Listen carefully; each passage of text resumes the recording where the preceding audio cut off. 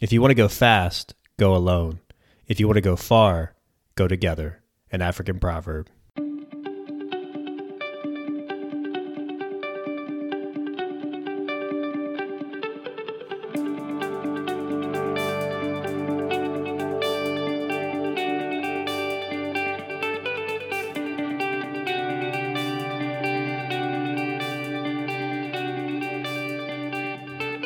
Hey everyone, I'm Cal, and welcome to episode 58 of the Intentional Leader Podcast, where we help you lead yourself, inspire others, and make the world a better place. With a new episode every 2 weeks, I hope that this podcast can be a community to help you stay focused, to help you find inspiration, and to help you lead well in an often challenging world. I want to give a special thank you to all of you that have shared this podcast with a friend, or those of you that have taken a few minutes to rate and review this podcast on Apple Podcast. That really helps us grow. Also, a special thank you to everyone that has partnered with us financially through our Patreon account. You can go to Patreon, that's patreon.com/Cal Walters to join. A special shout out to Doug Jones, who became a patron last week. Thank you so much, Doug. All of your support helps us inspire leaders around the world, literally around the world, and it will help us close the gap in leadership instruction. When we help leaders get better, it has an exponential impact on the people that they lead. Today's episode is brought to you by Higher Echelon Incorporated. Higher Echelon is a leadership development and organizational performance consulting firm providing human capital and technology services to optimize performance. Higher Echelon can help you prepare your organization to meet those rapidly changing, complex, and often ambiguous requirements of today's world by developing resilient and adaptive leaders, modernizing and enhancing your processes, and implementing transformational technology solutions. Go to higherechelon.com to connect with the amazing team, including Dr. Joe Ross, who you've heard on this podcast at Higher Echelon. Learn more about the amazing work that they do. They are really an incredible team. So I encourage you, go check out higherechelon.com to learn more. Today's episode is really special. According to the Department of Veterans Affairs, 20 veterans a day commit suicide. Mental health doesn't just affect veterans, it's an epidemic, and my guest today, Adam Carr, has literally dedicated his life to helping returning warriors find a better path. Adam is the executive director of Save a Warrior. Save a Warrior is an original, warrior-led, well-grounded, and timeless journey for active duty military, returning veterans, and first responders who feel desperately alone. They say at Save a Warrior, give us a week, and you will change the way you see and live your life. As a Special Forces Green Beret, Adam hunted al-Qaeda operatives. He developed intelligence networks, conducted diplomatic relations. He briefed ambassadors and generals on geopolitical environments. And through his many years of service, unfortunately, Adam has been profoundly impacted over the loss of his teammates, mentors, and close friends to suicide. And now he currently speaks to students, corporations, and a wide variety of audiences all over the country. He has over 20 years of leadership and managerial experience. Adam is a graduate of the Ignite program at the Stanford Graduate School of Business. He also earned his MBA from the Ohio State University's Fisher College of Business and was selected as the most outstanding student of his 2019 MBA cohort. Adam lives in Dublin, Ohio with his wife, Tara, and their 3 children, Noah, Jonah, and Nora. On this episode, we dive into Adam's incredible story, his story of struggle after transitioning out of the military and how he came to discover Save a Warrior. We talk about the transformative approach that Adam and his team take to change the lives of warriors and first responders through their retreats. And we pull out some of the practical tools that all of us can use to become more resilient and healthy leaders. We also discuss the power of vulnerability and the power of community. This is really an amazing episode. For more information on Save a Warrior and what we discuss, check out the show notes at my website, calwalters.me. And without any further ado, let's get into this conversation with the executive director of Save a Warrior, Adam Carr. Oh, well, Adam Carr, welcome to the podcast. I am so pumped to have you here, man. Thrilled to be here. Thanks, Cal. The work that you are doing with Save a Warrior and with your new company, Western Zen, it just fires me up, and I love your story. So I'd like to start there. If you could just tell us kind of how you transitioned from the military and then eventually got into Save a Warrior. For sure. So, I'm here in Ohio right now in Dublin and grew up in Dayton, about an hour from here. My mother still lives there right now. So does my sister. Came from a blue collar, hardworking family. Learned work ethic from the beginning.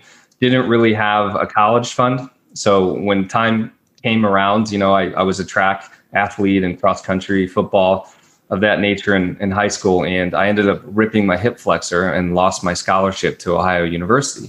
So I found myself just after 9/11 in the recruiting office, basically in line with a bunch of other folks from around this area, signing up, really not knowing what I was going to get into, but kind of feeling like in my heart a call to adventure too.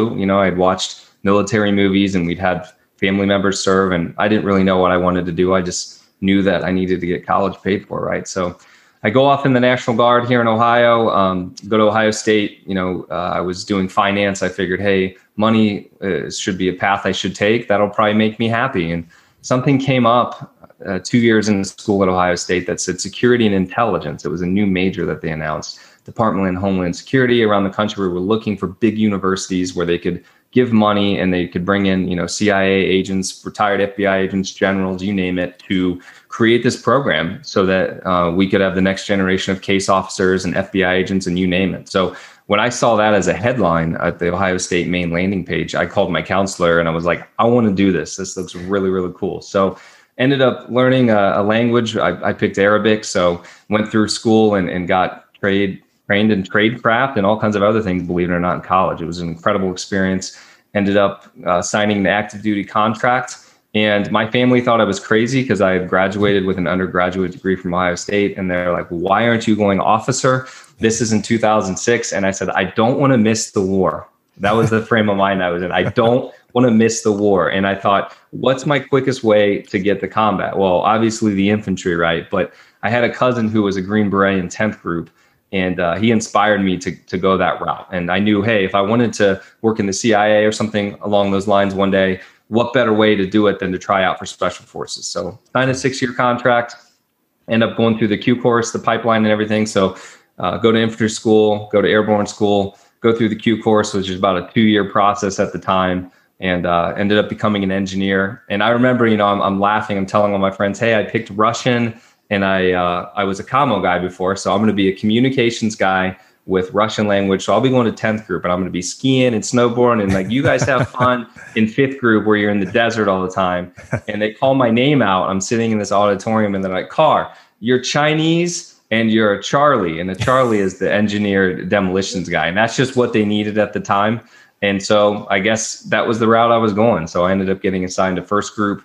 And if you don't know anything about the way the groups function in Special Forces, each group is kind of assigned to a geographic territory around the country. We all serve the Middle East. If there's a combat zone, each group will go in and out of there. Some groups have a higher rotation than others, but ended up getting orders after that pipeline to Okinawa, Japan. And by that point, there was 2 things that the instructor said. They said, don't go get a tattoo during the course. And don't go get married. And of course, I didn't listen, being a young, crazy punk kid that I was. And I went out and got married in a courthouse like so many people do in Fayetteville. And we tried to sneak from my family. And of course, we ended up getting pregnant. And so I had to drop 2 bombs and make phone calls to everybody in our family and say, hey, mom and dad, guess what? Not only am I married and you guys don't know about this, but there's a child on the way too. And that's my son, Noah, who's going to be 13 this year. So that kind of ages and dates this time period in my life. But yeah, became really tight. We finished up the Q course, and at the end, there's a culmination called Robin Sage. So basically all of the skills that you take from the military, you combine into one Colex, and they want to see if you have what it takes to become a Green Beret. So we go dark, tell my wife, hey, don't contact me unless it's life, limb, or eyesight. Well, during this period, this is the period of the financial crash in the country. My uncle ended up stepping in front of a train. So they buried him. This was somebody I was very close to. Buried him when I was gone, didn't contact me, had that funeral. And then another mentor of mine in the course ended up going out on a combat mission 2 weeks in the country and got blown up by an IED and killed. So the first 2 messages I received when I came out of basically in a dark period where we were, out of sight, out of mind for 6 weeks were those 2 messages. So it was kind of a baptism by fire of what was to come in my Special Forces career. And throughout that time period, I became best friends with a guy on my team If you're not familiar with how ODAs function in Operational Detachment Alpha, it's a 12-man team, kind of like the TV show The A-Team. I think they made a movie about that too with Bradley Cooper. But basically the idea is that you can take your jobs and you can split the team in half. So you have your Alpha, which is your officer, you have your warrant officer, you have your Top, which is the Zulu, he runs the team. And then you basically have two of every position outside of the Fox, which is your intel. And I became really tight with those guys on my team. They're like brothers. We're with each other 10 months out of every year. And my best friend, 2 weeks before he was getting ready to come home from Afghanistan, took an AK round in his neck, and we had to go down to Texas and bury him. And I'll tell you what, it's one thing to lose a best friend, and it's another thing to stand in his bedroom where you see, the trophies. And he played college football for McMurray State. But to see the trophies and to see everything in place, that his mother had, and just to try to hold it together while, the mother's grieving, and no parent should have to bury their own kid. And unfortunately, this is part of the life of the last 20 years or last however many, hundreds of years. If you're a veteran that have been serving this country, that this is unfortunately a part of the business that we sign up for. So lost another teammate to suicide. He got into some trouble, and they were going to take away his long tab, his special forces tab, and his identity was rolled up in that. And so he ended up taking his life instead of calling one of us. And, the list goes on and on. I won't even get into combat situations in Afghanistan or in the Philippines and some of these other tours. So there's obviously that, which kind of came up as moral injury for me. But then I went to reach out when I went to transition out. At this point, it's 2014. So I joined in 2002. And I'm like, hey, I got this. I got a college degree, Green Beret, top secret clearance. Civilian world is going to be a piece of cake in the transition. I go through my 3 days of classes with PowerPoint. Hey, let's do some resume writing. Let's transfer your skills to the civilian world, yada, yada, yada, by, some 23-year-old kid who just got hired in a GS 6 position or whatever. First 6 months were great. And then the wheels started to come off. A lot of the things that I should have grieved and a lot of the vulnerability that I did not have, because again, in that space, you're a barrel-chested freedom fighter, and your job is to remain strong, green light, go, next mission, go. And we don't sit there and talk about our vulnerabilities in front of each other. We're here to just maintain composure, and really vulnerability can be looked at as a weakness in the military. And this whole mental health space is kind of one of those things where if you wanted to talk about that, one, you're going to get on some Prozac, and two, you're probably going to end up in an administrative role, which is just a nightmare for anybody that's on the teams. You never want to leave a team. So all of that ended up catching up to me. Went to reach out to one of my first friends I met in the Army in 2002. His name's Zach Zink, and a Wisconsin National Guardsman, and he had killed himself on my birthday. And when I saw that, I was just like, I don't know what else to do. My friends are killing themselves. I feel like crap. I found myself talking to some folks in therapy, and I had never taken in 14 years. I had never taken anything but 800 milligram ibuprofen. That seems to be the magical prescription, right, for us in the military. Take some cough drops, take some ibuprofen, drink water, take a knee, and face out. And they were giving me all kinds of stuff. Hey, you need this to stay awake. You need this to go to sleep. Here's this concoction, and it was just got a little bit out of control. So everything came to a head. My soul, my spirit, my life force, whatever you want to call it, was feeling so inauthentic at the time. And it was just, I was feeling this existential crisis at 32 years old, thinking, you know what? I don't have my identity anymore. Everything that I've done was to that point to become a Green Beret. I got out because, I wanted to be with my family. 10 months out of every year for that time period will wear on a family. And by this point, I had another child named Jonah. So it was really, really tough. And that's a tough decision any military member makes. A lot of us end up staying for the whole career. A lot of us get out to pursue other challenges in our life. And for me, that was the right time to get out. But it was hard for me to try to find a new identity. There were opportunities to go work in the corporate world. I just couldn't believe, hey, this is the realest that life's ever going to get. Like with my guys on the team, kicking in doors, being a Green Beret, like doing military things with my brothers, and really having a higher purpose, because we don't join and serve for the money. It's not about that for us, right? It's about being a part of a brotherhood, a sisterhood, and having that purpose. And for me, that purpose was a big missing, along with me not having really mourned properly, and got into the grief. There was an unmourned grief issue going on with me as well. So make this video goes viral with my wife in 24 minutes and talking about everything I've talked about here in detail. My wife's bawling next to me. I got a loaded 9mm. I got a bottle of Jack Daniels. I got a bag of pills. And I know you've seen that video, Cal. And this video ends up going viral. All these different people pick it up. And there's this organization about 20 minutes from my house. So nationally, right, this thing gets picked up 20 minutes from my house. They reach out to me and they said, hey, we're in your area. I think we have a solution for what you've been looking for. Why don't we meet at this cafe? So I go and meet them at the cafe. They offer me a seat in the program at Save a Warrior. They just kind of talk about, hey, we got this program out in California, which is where it was operating at the time.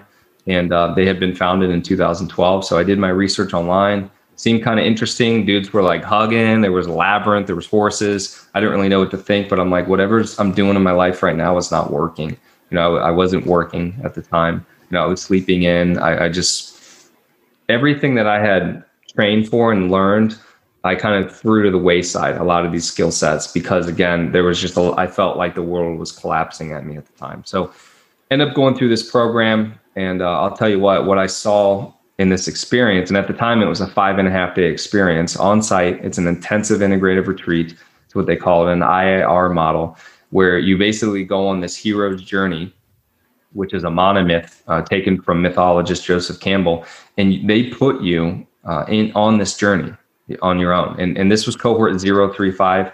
We're now on cohort 0122. So we've 4x'd this thing since I've gone through, which is just incredible, because I can remember sitting in the seat and thinking, some of these guys had done 10, 15 cohorts that were up there in front of me. And I'm like, wow, like these dudes have led 15 of these. Like these guys are giants, right? And they still are to me. But I mean, I've got 75 under my belt now that I've led or co-created with Jay Clark. And I'll get into that here in a little bit. But this program, it really opened up my eyes and really had such an impactful, powerful, transformative experience to me. It was like this aperture opened up for me.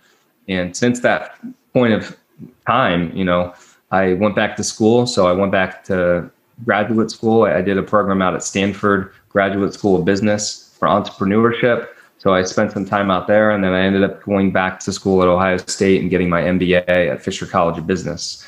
And I've also, came to Save a Warrior and said, hey, I want to come back and volunteer, whatever I need to do. I just want to be a part of this. There was something I saw when I sat in the seat that was so powerful, that was so moving. I was like, I got to be a part of this experience. Like I saw 10 other people in my cohort completely change their lives. Some of them were addicts. Some of them were divorced or their wives had just left them and they had literally nothing. Some of them were on the brink of homelessness, and all of their lives are exploding and thriving 5 years later now. And I could speak to my professional accolades. Like here I sit in front of you as the executive director of this life-changing experience, as the CEO and founder of a separate company that's doing transformative experiences for organizations around the country. But what's really impacted me the most is my personal life, how I relate now and how I'm being with my wife and my kids, and the connections that I've made with them since I've been out have just been incredible, and they continue to blossom. And that's also a challenge for a lot of us military members when we go to get out, because we're used to maybe being gone quite often. And now it's like, ooh, how do I occupy this space with my family that I'm used to only seeing maybe 10% of the time? So there's certainly some adjustments to be made, especially for us men that maybe serve, and our wife's used to being the one that runs the household. And then when we get out, we want to just insert ourselves. And there's got to be a balance there that happens, because, she may be used to, and maybe it's the woman that's serving and it's the man that's running the household. But either way, there's a balance and there's an adjustment to be made. And my personal life has just exploded as well with my family. We had another child. I have a daughter named Nora who's going to be 6 next month. And we probably should have waited to do that when we were in the military, because it's free. And that was a fun bill to get afterwards. But because we have our own company. So, basically the TRICARE days were gone. But that's kind of the story. That's how I found Save a Warrior. And this is kind of where I'm at now. And life has just really exploded. So I'm hoping that somebody maybe that has just kind of heard that story is like, wow, I find myself right now in a pretty dark space. But hey, this guy who was in a tough spot, came through this program, and it turned his whole life around. It changed everything. And just know that, you're not alone if that's the way you're feeling right now. There are millions of veterans, there are millions of people right now that feel exactly this way. And really, it just comes to about reorienting our minds. And a program like ours can certainly do that. Again, it's very transformative. It's extremely necessary, I think, if anything. It's novel, it's disruptive, it's essential if you're someone that's struggling, that has served this country. I just love that. And we're going to get into Save a Warrior. We're going to break that all down. I want to go back though to the video that you mentioned. It's been a little while. It's probably been 6 months since I've seen the video, yep. But you mentioned that you have a 9 mil in your hand. You have the pill bottles. Your wife is there. Like, where were you in that moment? Like mentally, were you about to consider suicide at that point? I just tell us a little bit about the context of that video. Of course. Yeah. So I think if one word encapsulates that moment, it's lost.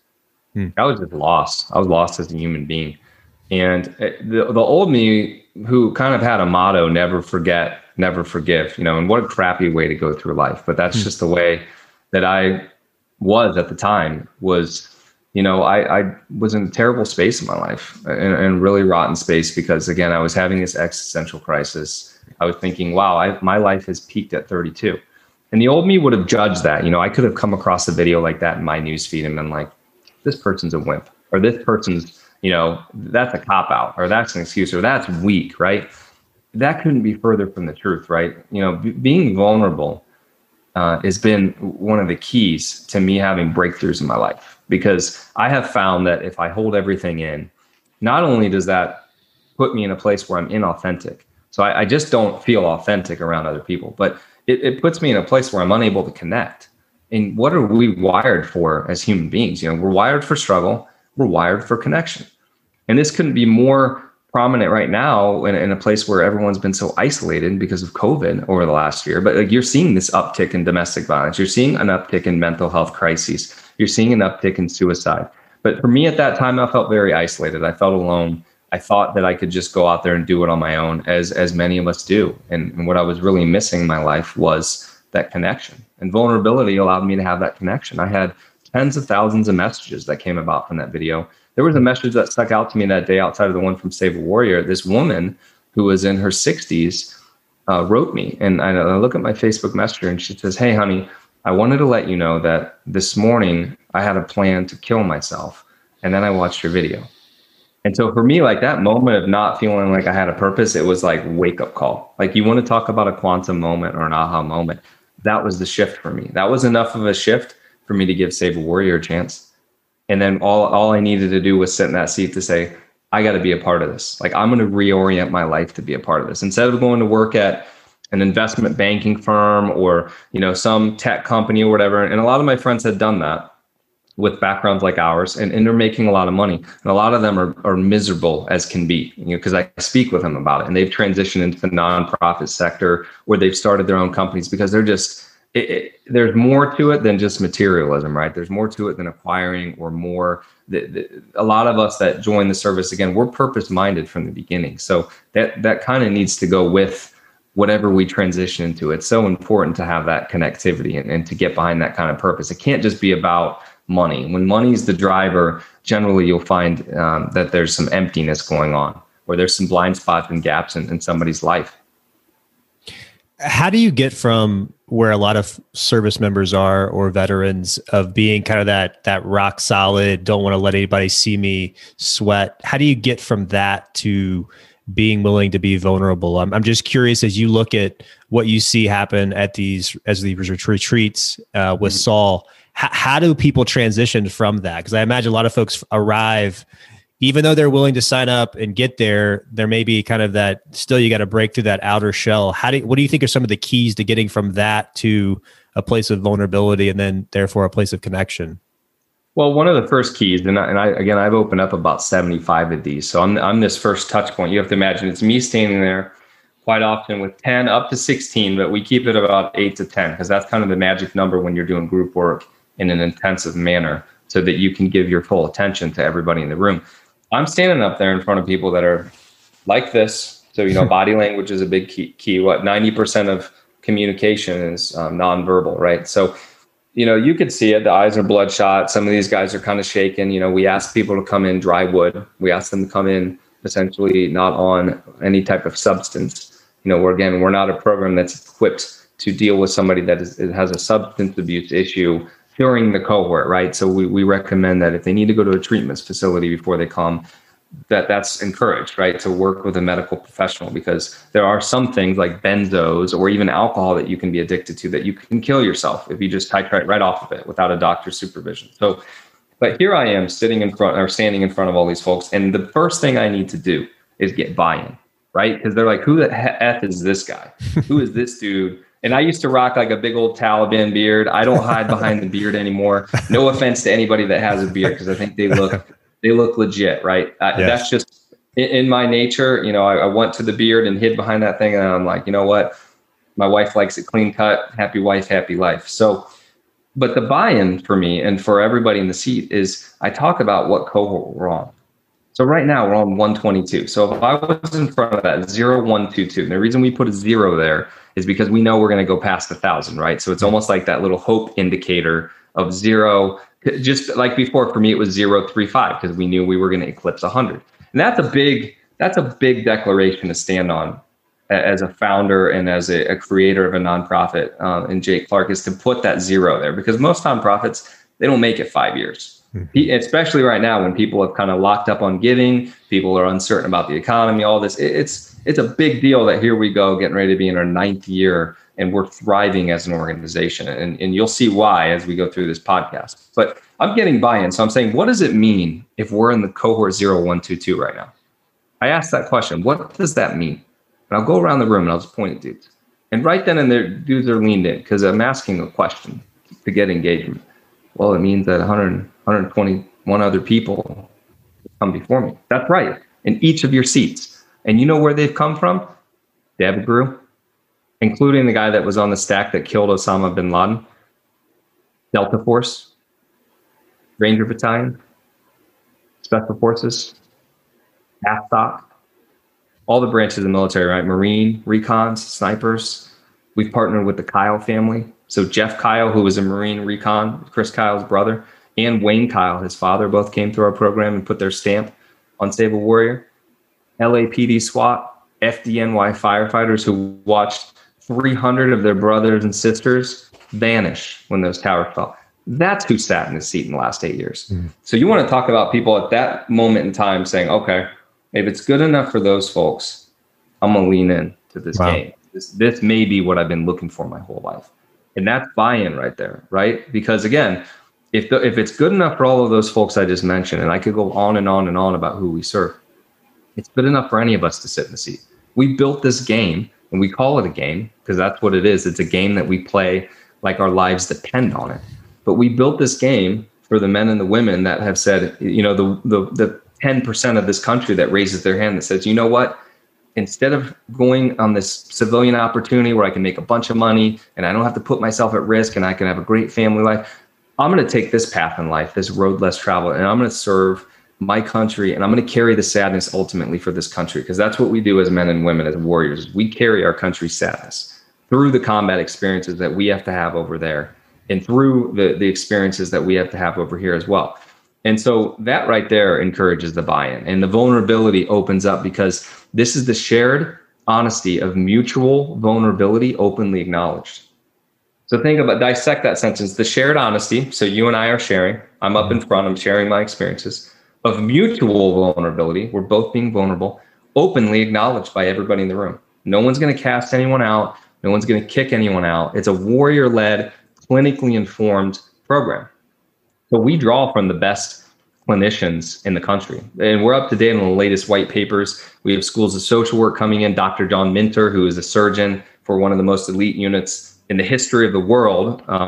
He's an ambassador for our organization, and it's come in. We've had so many generals, colonels, all the way down to the E1 supply guy come and sit in the seat, and they've seen this thing firsthand. But that's the big piece, is we're drawing from best practices from psychotherapy, psychology, psychiatry, mythology, anthropology, ontology, which is the study of being. Like how do I wake up being with a capital B in the morning, right? And that's something that gets tied all the way to Heidegger, which is a philosopher. We get into film study, and we have this blending of art and science. We do something called reel therapy, REEL, reel therapy, and we use psychodrama for that, where we put each person in the skin and the character. There's a couple select films that we do and really dissect and get nitty and gritty into, so people can kind of understand how maybe they're operating in their lives.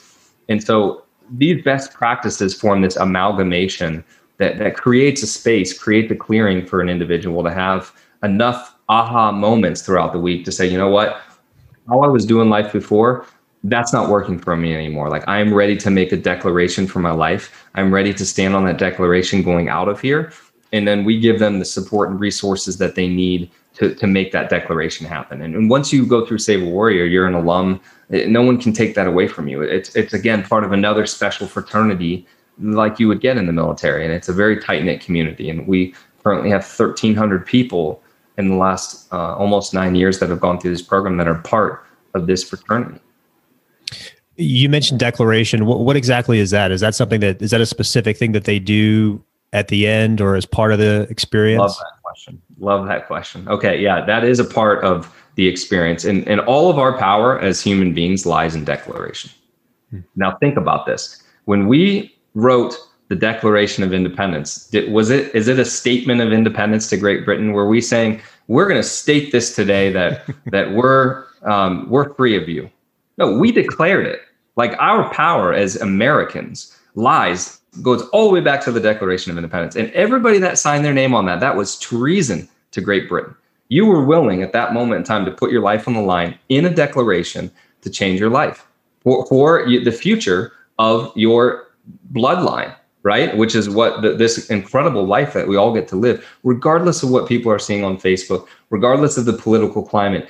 If we were born in this great United States and this country, we hit the lottery of all lotteries, right? And that's another piece: gratitude, vulnerability. I mean, there's a lot to this. I could speak to you about this for 10 hours today. We could go on and on and on. I know we're limited in time, but all of our power lies in declaration. So you have to be willing to declare something at Save a Warrior that you're willing to do to change your life, and have other men or women hold you accountable to that declaration. Like to the point of where, hey, I'm putting my life on the line. What I'm doing is not working. I'm about to be homeless. I'm suicidal. I got drugs stashed up in the ceiling. I am declaring this for myself when I leave here. And it could be multiple declarations, but time and time again, cohort in and cohort out. Just that shift in languaging, because most of our problems, they occur in how we language. They occur in our negative self-talk. If we want to get into the psychology of what happens within the brain, what's happening with these synapses when we're doing this. And what we're doing is through mindfulness and meditation, through changing our language, we're actually developing through neuroplasticity, new neural networks to where we can change a pattern in our life. And it's really tough for people to change. There's a book by Alan Dushman that I'm looking at on my bookshelf right now. It's called Change or Die. And it talks about, in this book, how people can go meet with a heart surgeon, right? They can be on the brink of death. Just any human that is having trouble. Usually it's men, right? Because heart disease is something that affects men more than women historically. And they can say, hey, you need to change your diet, right? You've just had this triple bypass surgery. You need to do this. We need to be more active. We need to eat more of a plant-based diet. Make sure you're doing your omegas, yada, yada, yada. Drink more water, less alcohol, no smoking, all that. For about 3 weeks, these men follow this pattern. They're rigid about it. In about 3 weeks, they start to slowly dial it back and go back to the way they were before. And what happens? You end up dying, right? Or you're back in surgery again. And this happens every single day. And it's really, really tough for human beings to change. So this intensive integrated retreat is just enough of a blast for an 80-hour experience to where a human being is like, I must change my life. And I've heard it enough, or I've had this experience inside of me, this transformation that I'm ready to make that change. But you have to want to change as a human. We can't do it for you. And in our program, we don't just go down to the local inpatient facility or to the court system and say, hey, send us your people. I know that, and they come kicking and screaming, right? We're dragging them in. You actually have to sign up online, and you have to hit a button that says submit. There's a lot of power in that languaging to submit, especially if you know everything. right? And how many of us, we know better, right? We know who you should vote for. We know who should be selling GameStop stock at what time. We know this and we know that. We're all armchair experts in 2020 right now. But that couldn't be further from the truth. In order to submit, you have to come in with this like almost sense of wonder and say, you know what, whatever these guys are doing for the last 9 years, like it's working. Like I'm just going to sit back and just take it all in. It's only 80 hours. Obviously, what I've done in the past with XYZ therapy or seminars or books is not working for me, or drugs, right? This the pharmacological approach. I'm going to just kind of listen to what these guys have to say. And maybe there's something to this. Can you give us an example of a declaration, whether maybe it was your declaration when you did it, or just an example of what one might look like or sound like? Yeah. So what I could say right now is what I am declaring is the possibility of being my word, of being a leader, of being vigilant, of being a father. You know, these are the type of things we can throw out there. So let's examine word. What's the most powerful thing as a man that we have with another human being, whether it be a man or a woman? It's our word. And if you look into the psychology of relationships, right, and you could read 5 love languages, or you could read, there's a million books out there that have to do with relationships. And divorce is another topic that we could talk on a podcast about, and the divorce rates in the military, which are sky high, especially in units like I was in. But our word is everything. So if we say we're going to do something, the less that we come good on that word, the more that our credibility and authenticity, you know, the more it diminishes in that relationship. And then we wonder, hey, well, why don't my friends respect me? Why are they always razzing me? Or, hey, why don't I get picked for this mission set or this school that I really want? Or, hey, why does my wife not respect me? Because, you know, as men, that's really one of the big key pieces is like we want our wives to respect us. But if we can't come good on our word, whether it's going out in the garage to fix something that we said we were going to do, or it's taking our kids to, you know, whatever lessons, or it's us making commitment like, hey, I'm going to treat you better, but we don't. It's just words. They fall on deaf ears. So our word is so important. If you're going to make your word in the declaration, the only thing missing for most of us is we don't have good men in our lives to keep us accountable to it. Right? And we may have one. And if you have one man that keeps you accountable for something, here's what happens. You and that other man that are supposed to be holding each other accountable will ultimately end up making excuses for each other. So it's really important to have two. There's something about a dynamic of 3. And that's a powerful number as well, right? If you look at the pyramid or if you look at shapes, that strengthens a community. That's how you start community, right? You can't do community with 2. There's something about the dynamic of 3 in accountability. So word, being a leader. What does being a leader look like? We're on the Intentional Leadership podcast, right? Intentional leader. Intentional leader. Yep. Intentional leader podcast, Cal. What does a leader look like? Like to me, a leader is being someone that doesn't seek credit. You know, I look from, you know, I got a ton of great books that I brought out here, but this is a big book in MBA space, Good to Great, right? It talks about the hedgehog concept. It talks about 5 different levels of leadership.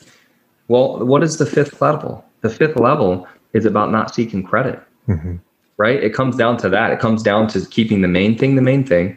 You don't seek credit as a level 5 leader. It's not about that. It's about lifting up others to create leaders. So when you get to a place in your organization, wherever you may be, and you create other leaders, you're doing a great job in leadership. It's also about moving away from paralysis by analysis and making an informed, executed decision, right? So informed execution is a big piece of leadership. You take the information you have at hand and you make the best decision you can with that information, then you got to execute. But if the failure to execute, that stalling is why you see so many issues with leadership, whether it be in the military or whether it be in the civilian world. And the MDMP process, the military decision-making process, that's great. And that's a lot of military leaders, they go off in the civilian world and they apply that and they do great things. But I think it comes down, that's one of the key concepts is being a level 5 leader and being somebody that lifts other people up. And, you know, you'll often see us at Save a Warrior clearing people's trays. Even if it's myself as the executive director or the founder, Jake Clark, like we're not above that. I'll go and take out the trash. Like it's not about me standing back like this or with my hands on my hips supervising. You know, that's what management is associated with. And management and leadership are 2 very different things. And I'm sure you've had some great podcasts discussing just that. That's so good. And I want to get into, so I imagine first two quick kind of admin questions. One, how often do you do these retreats? And then two, how long are they? That's a great question. When I first came into the organization, again, we were on the 35th, and this was 2016. We started in 2012. So if you do the math on that, after 4 years, we had some years that were big years. We might have 12, 13, 15 cohorts. We had some that were 6, 7. And a lot of that depends on funding. We're a nonprofit. So we are essentially using other people's money to create this life-changing experience for people. And so, when I first came in, we maybe were bringing in, a few $100,000 a year. I think the first year I was a part of this organization, it was a $300,000 a year. And there were some times where, we're sitting here figuring out, hey, here's the cohort that's for a week from now. Where are we going to go get the money? And there was like this constant level of faith, like if you build it, they will come. Like really, that Field of Dreams mentality. And that's a film that we've shown in our experience. That's been a big belief for Jake and I. And we used to talk about this. Hey, what happens? We would talk about not if, but when we get our village, when we get a warrior village, this is what life is going to be like. And now not only do we have one warrior village, but we're operating in a second one. And this is only 5 years away from that. And as far as bringing in funding, we've been able to 10x that in the last 5 years, which is incredible, considering the environment of COVID last year. But these retreats now, this year, we have 40 on the schedule. So again, 6, 7, 8 was kind of where we were at when I came in. We've almost 5x'd what we were doing in the past, and we still have a wait list. And this is the worst kind of business to have a wait list in. So this center of excellence that we're building right now. So we're building the first and only of its kind national center of excellence for complex post-traumatic stress. And the center of excellence has been sponsored by the DAV. So if you're familiar with the DAV is a century-old organization that basically looks at themselves, rightfully so, right, as a leader in the veteran service organization space. And I think if you look at their logo, if you go to their website today, you'll see that they really are. They really do lead the way on being able to pivot and transition and keep today's veterans engaged with the way that they market, with the way that they serve, you name it. But they were searching for an organization in the mental health space. That was a priority for them in 2020 and 2021. And when they did their research on us, they brought their entire leadership team to this new center that's down in Hillsboro, Ohio, sat down, we gave them a tour, we shared with them what we were doing, and they decided that they wanted to sponsor the National Center of Excellence. So we put in for a grant with them and got $1 million grant from them last year. And it's incredible to know that we are going to be forever partnered with the DAV. And their logo will be right there on the center, sponsored, presented by the DAV, Save a Warriors National Center of Excellence for Complex Post-Traumatic Stress. So this is a really big deal. I mean, we're going to have a 3-day ribbon cutting that also aligns with our 10-year anniversary in the spring of 2022.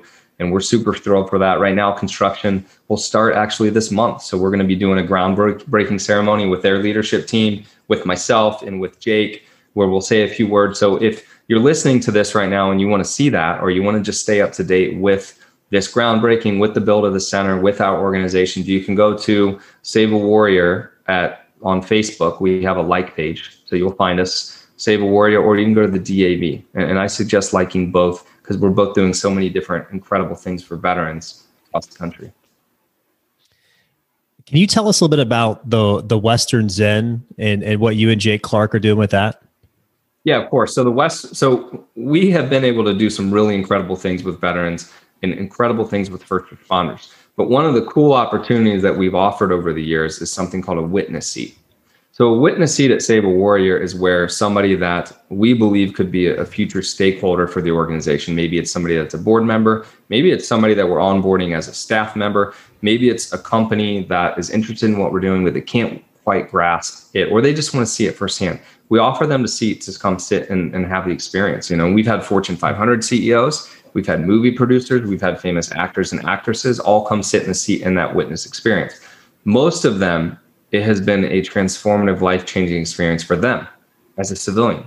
So we thought, what if we took some of the best practices, some of the principles that we're applying in our training at Save a Warrior, because we're an organization that creates a clearing, creates an opening for somebody that has had trauma in their life.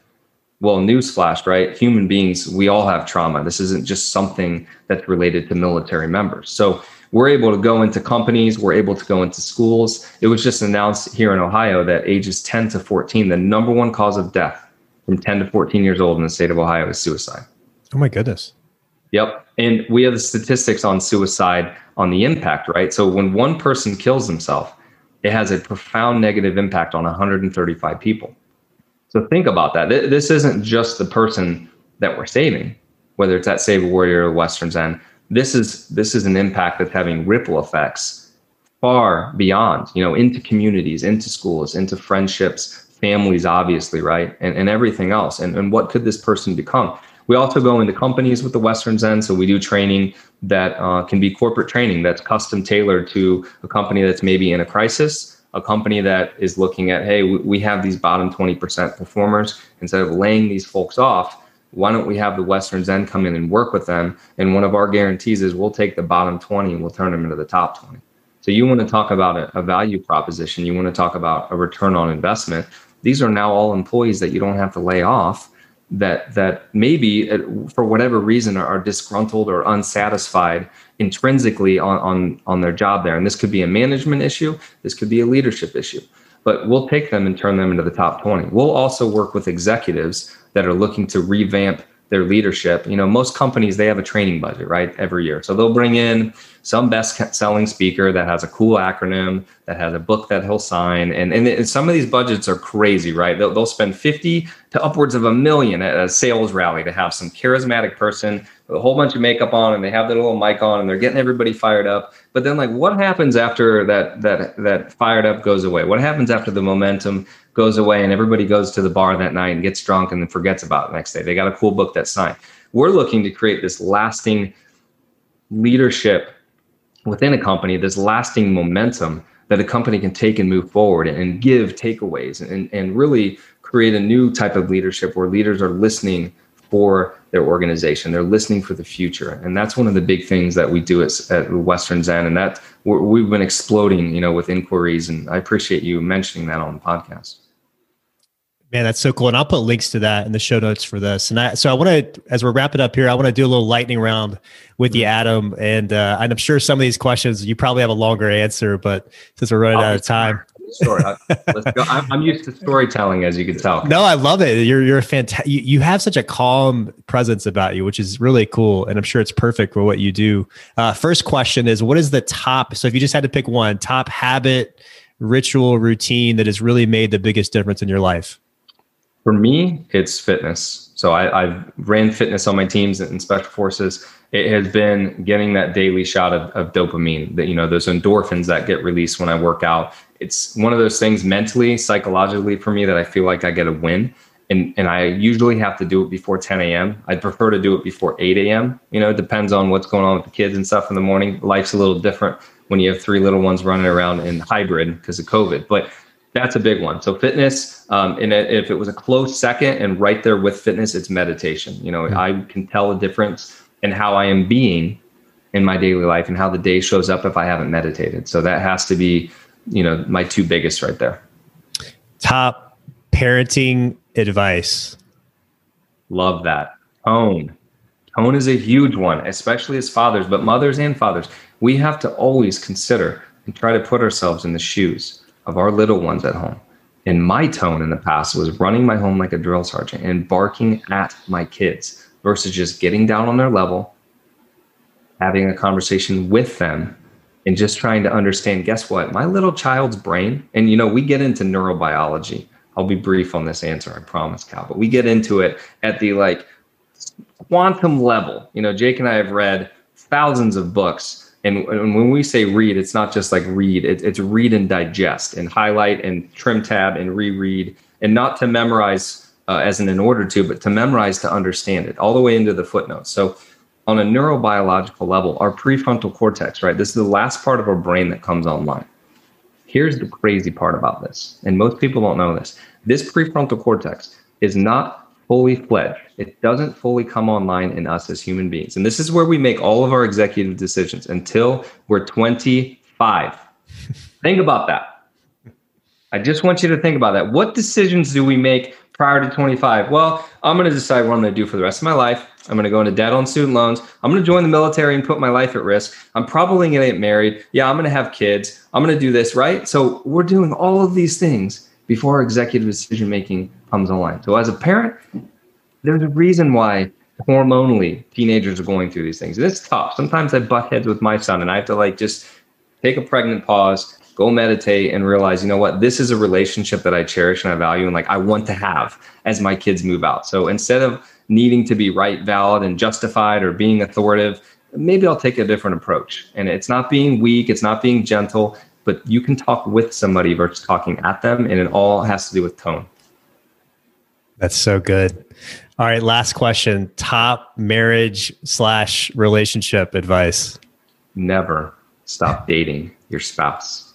And as men, believe it or not, it's our job to ensure that happens. No one's coming to save us. The wife's not going to do it. You need to do some research. You need to do some reading. There's a great book by David Dowda called The Way of the Superior Man. I've digested that one a couple times. And it's very respectful to both sexes, right? I would never pick a book that is so gender specific that would like discriminate against the other gender. It really helps you to start to understand psychologically, deep down in the psyche of what it means to be a man, what it means to be a woman. Gets into energy, but not in a granola kind of way, but in a way that actually makes sense. But that's a big one, is never stop dating. So whether that's leaving a Post-it note for your spouse, hey, I'm really proud of you. Go put one on their steering wheel before they get in their vehicle. Maybe it's doing something kind for them. Like I like to breadcrumb, and I'll send a picture, and behind the picture is a picture frame. Behind the picture frame is a letter. And then the letter is a message. And then they have to go somewhere else. So little kind of games like that. But the kind of things that we did when we were courting each other. We wonder why relationships get stale. We wonder why, the honeymoon phase gets over, and that's such a common thing. And then people end up wandering and looking for other people. The solution is not in the next relationship. You'll have the same problem there. Again, I promise. Those of you that have married 4 or 5 times, you know what I'm saying. But never stop dating your partner. Oh, that's so good. So many good ideas there too. Some practical ideas. I appreciate that. So go ahead. Sorry.